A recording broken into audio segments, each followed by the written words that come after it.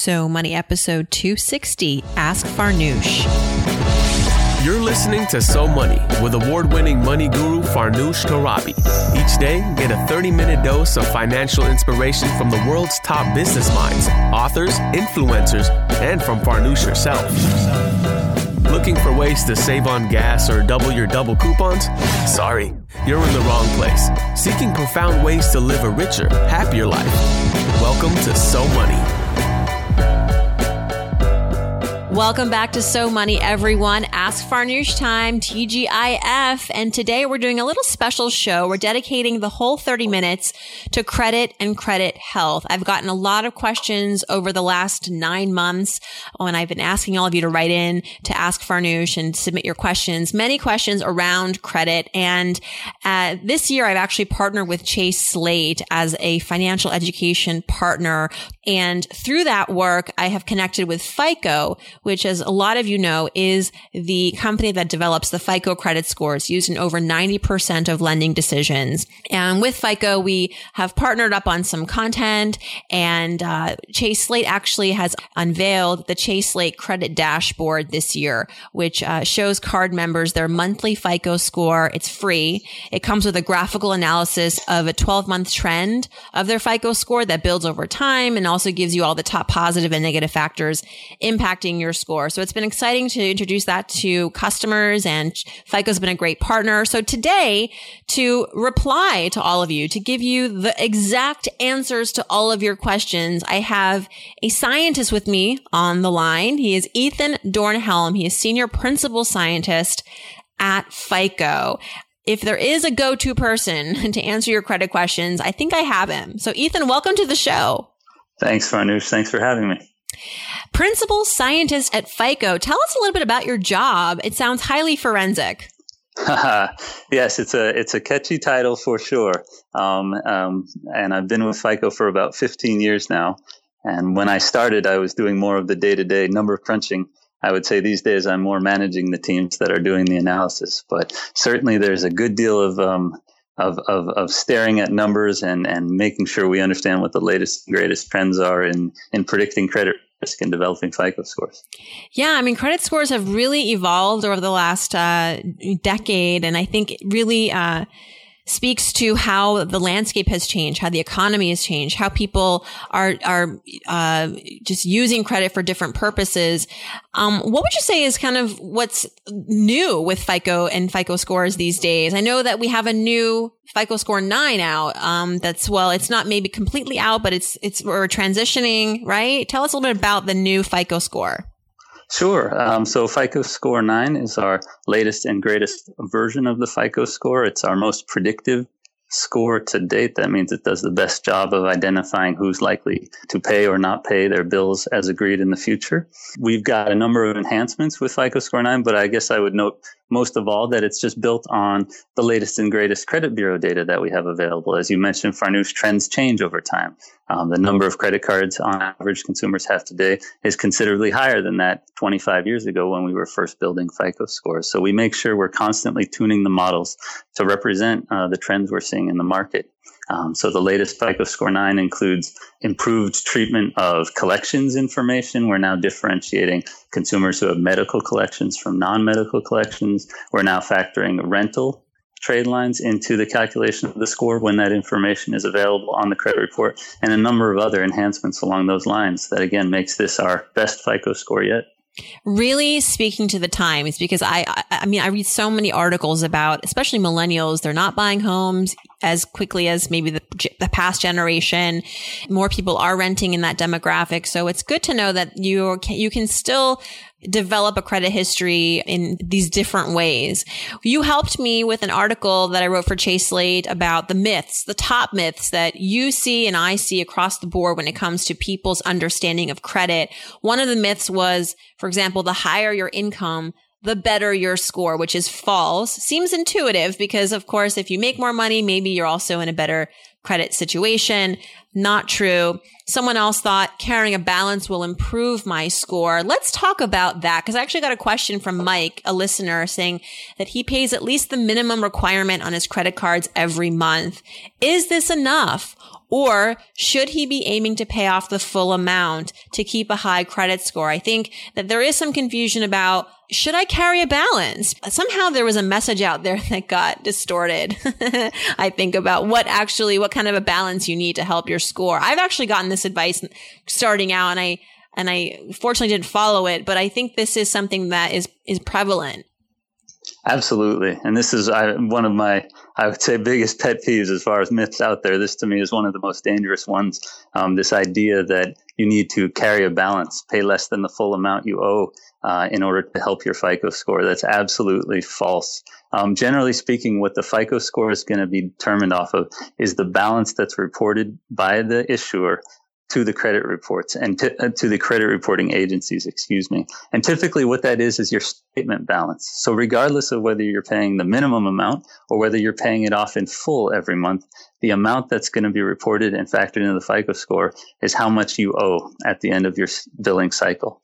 And so absolutely, if you can pay off that bill in full, if you have the financial resources to do so, you should do so and not incur interest payments and the like in the misguided belief that it's going to help your FICO score.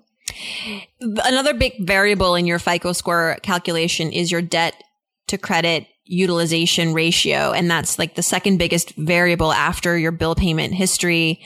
Is there any benefit to maybe paying your bill throughout the month? If you're going to go buy tons of furniture and put it on your card, waiting till the end of the month when your utilization might be like over 50% at that point. Is that going to work against you perhaps? Or can you talk a little bit about that? That's a very, very detailed question, very specific question. But because it depends on when credit bureaus are checking your score, depending on what time of the month, it could be better to just pay off in increments throughout the month as opposed to waiting until the deadline.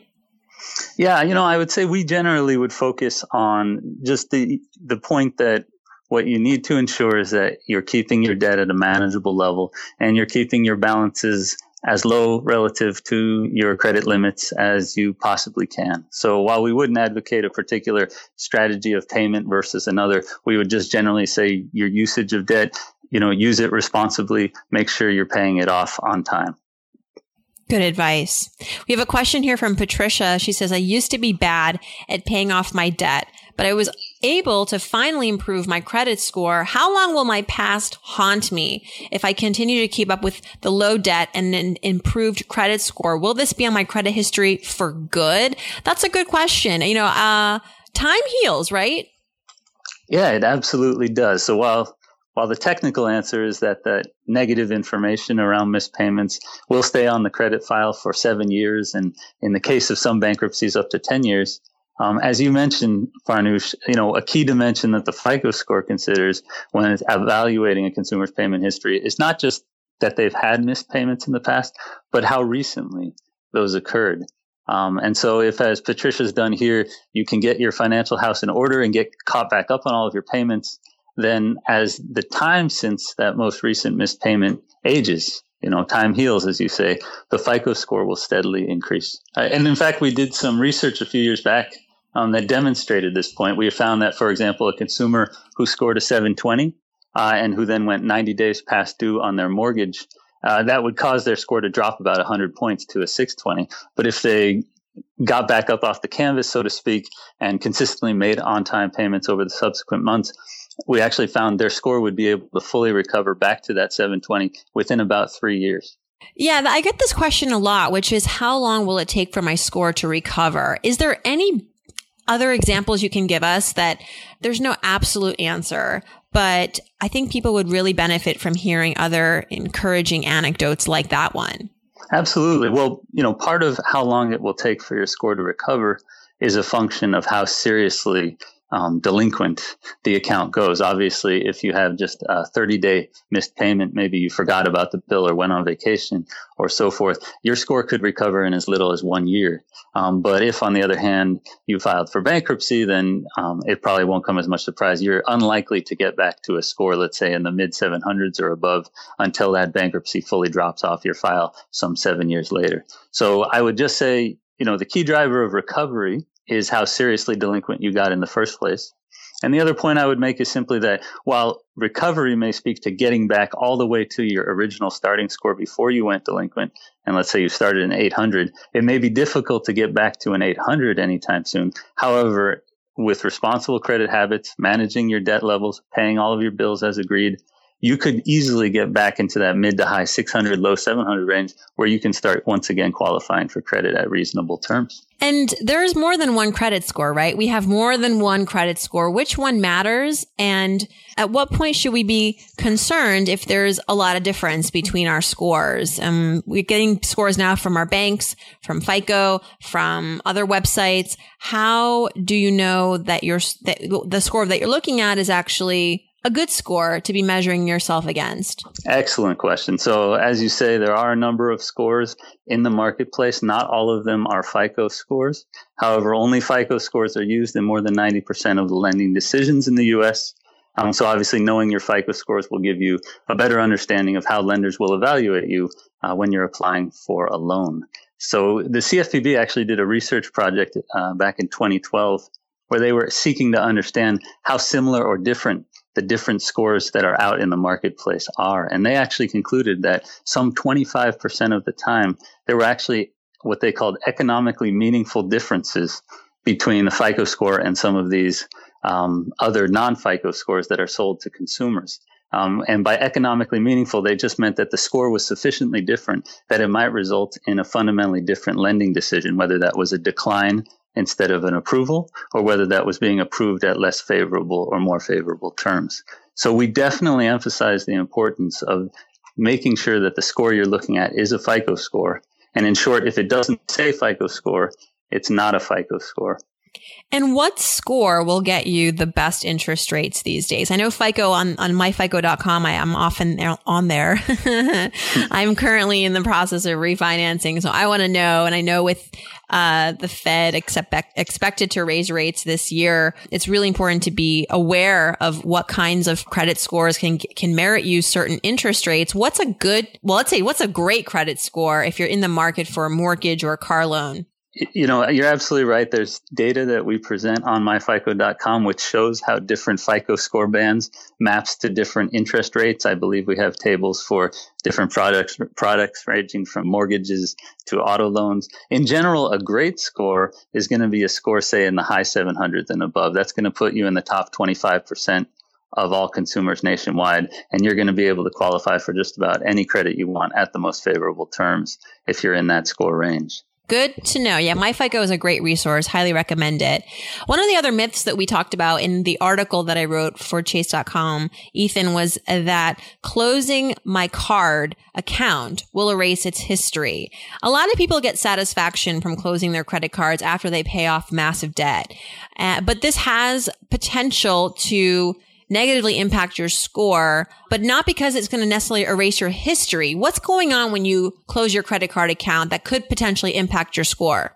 Yeah, we never recommend closing a credit card solely for the purpose of raising your FICO score. And as you allude, it's because there are some impacts, some maybe unintended impacts that can occur from closing particularly credit card accounts on your file. And as we previously talked about, one of the key drivers of your FICO score is your credit card balance to limit ratio or debt to limit ratio. And the lower that ratio, the further you are away from being maxed out on your credit cards, the better. And what we see sometimes happens if people close credit accounts that have considerably large credit lines, that they have very low or no credit balances on, by closing that card out, they're taking away, in effect, that available credit.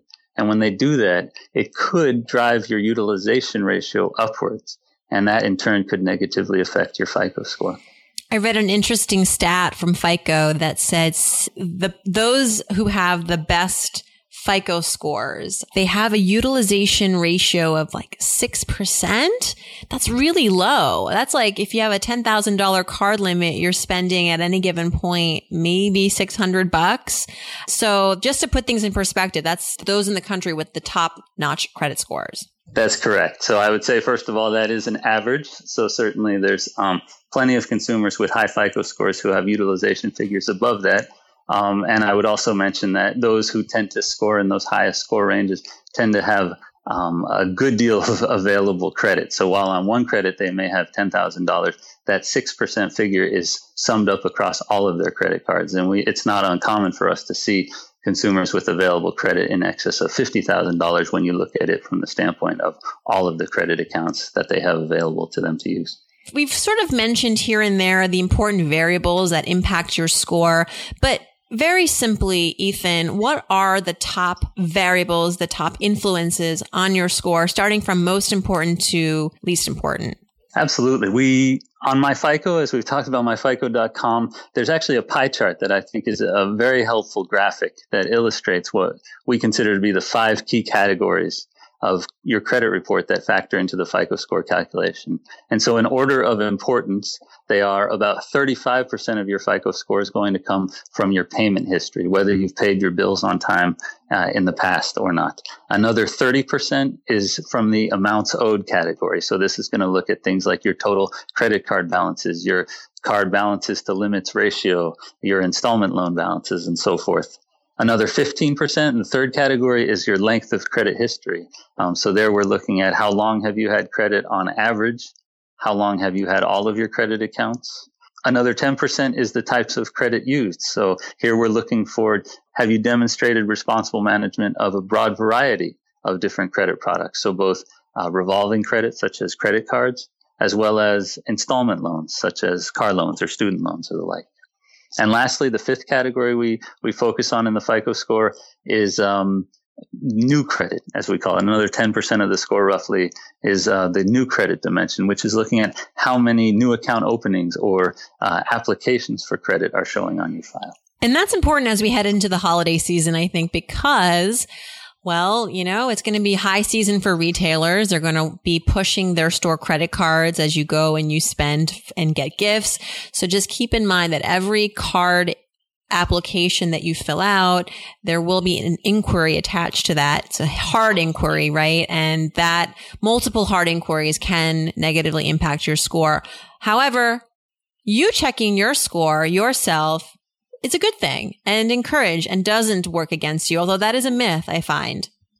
Absolutely. That's what we call a soft inquiry. If you're checking your own credit report, that does not get posted to the credit file in a way that the FICO score would consider it as part of the score. So it absolutely won't impact your score for you to check your own credit report.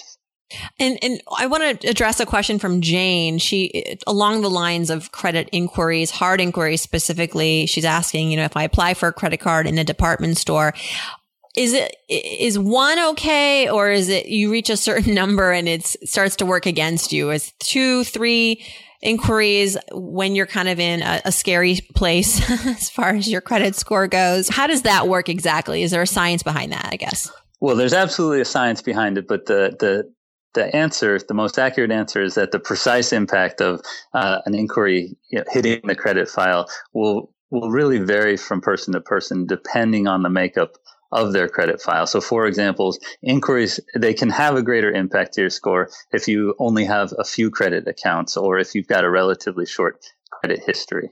That said, we've done studies that have found that while inquiries get a lot of attention, they're often a focus of questions we get from consumers about FICO score impact. They generally do have a pretty small impact on the FICO score calculation.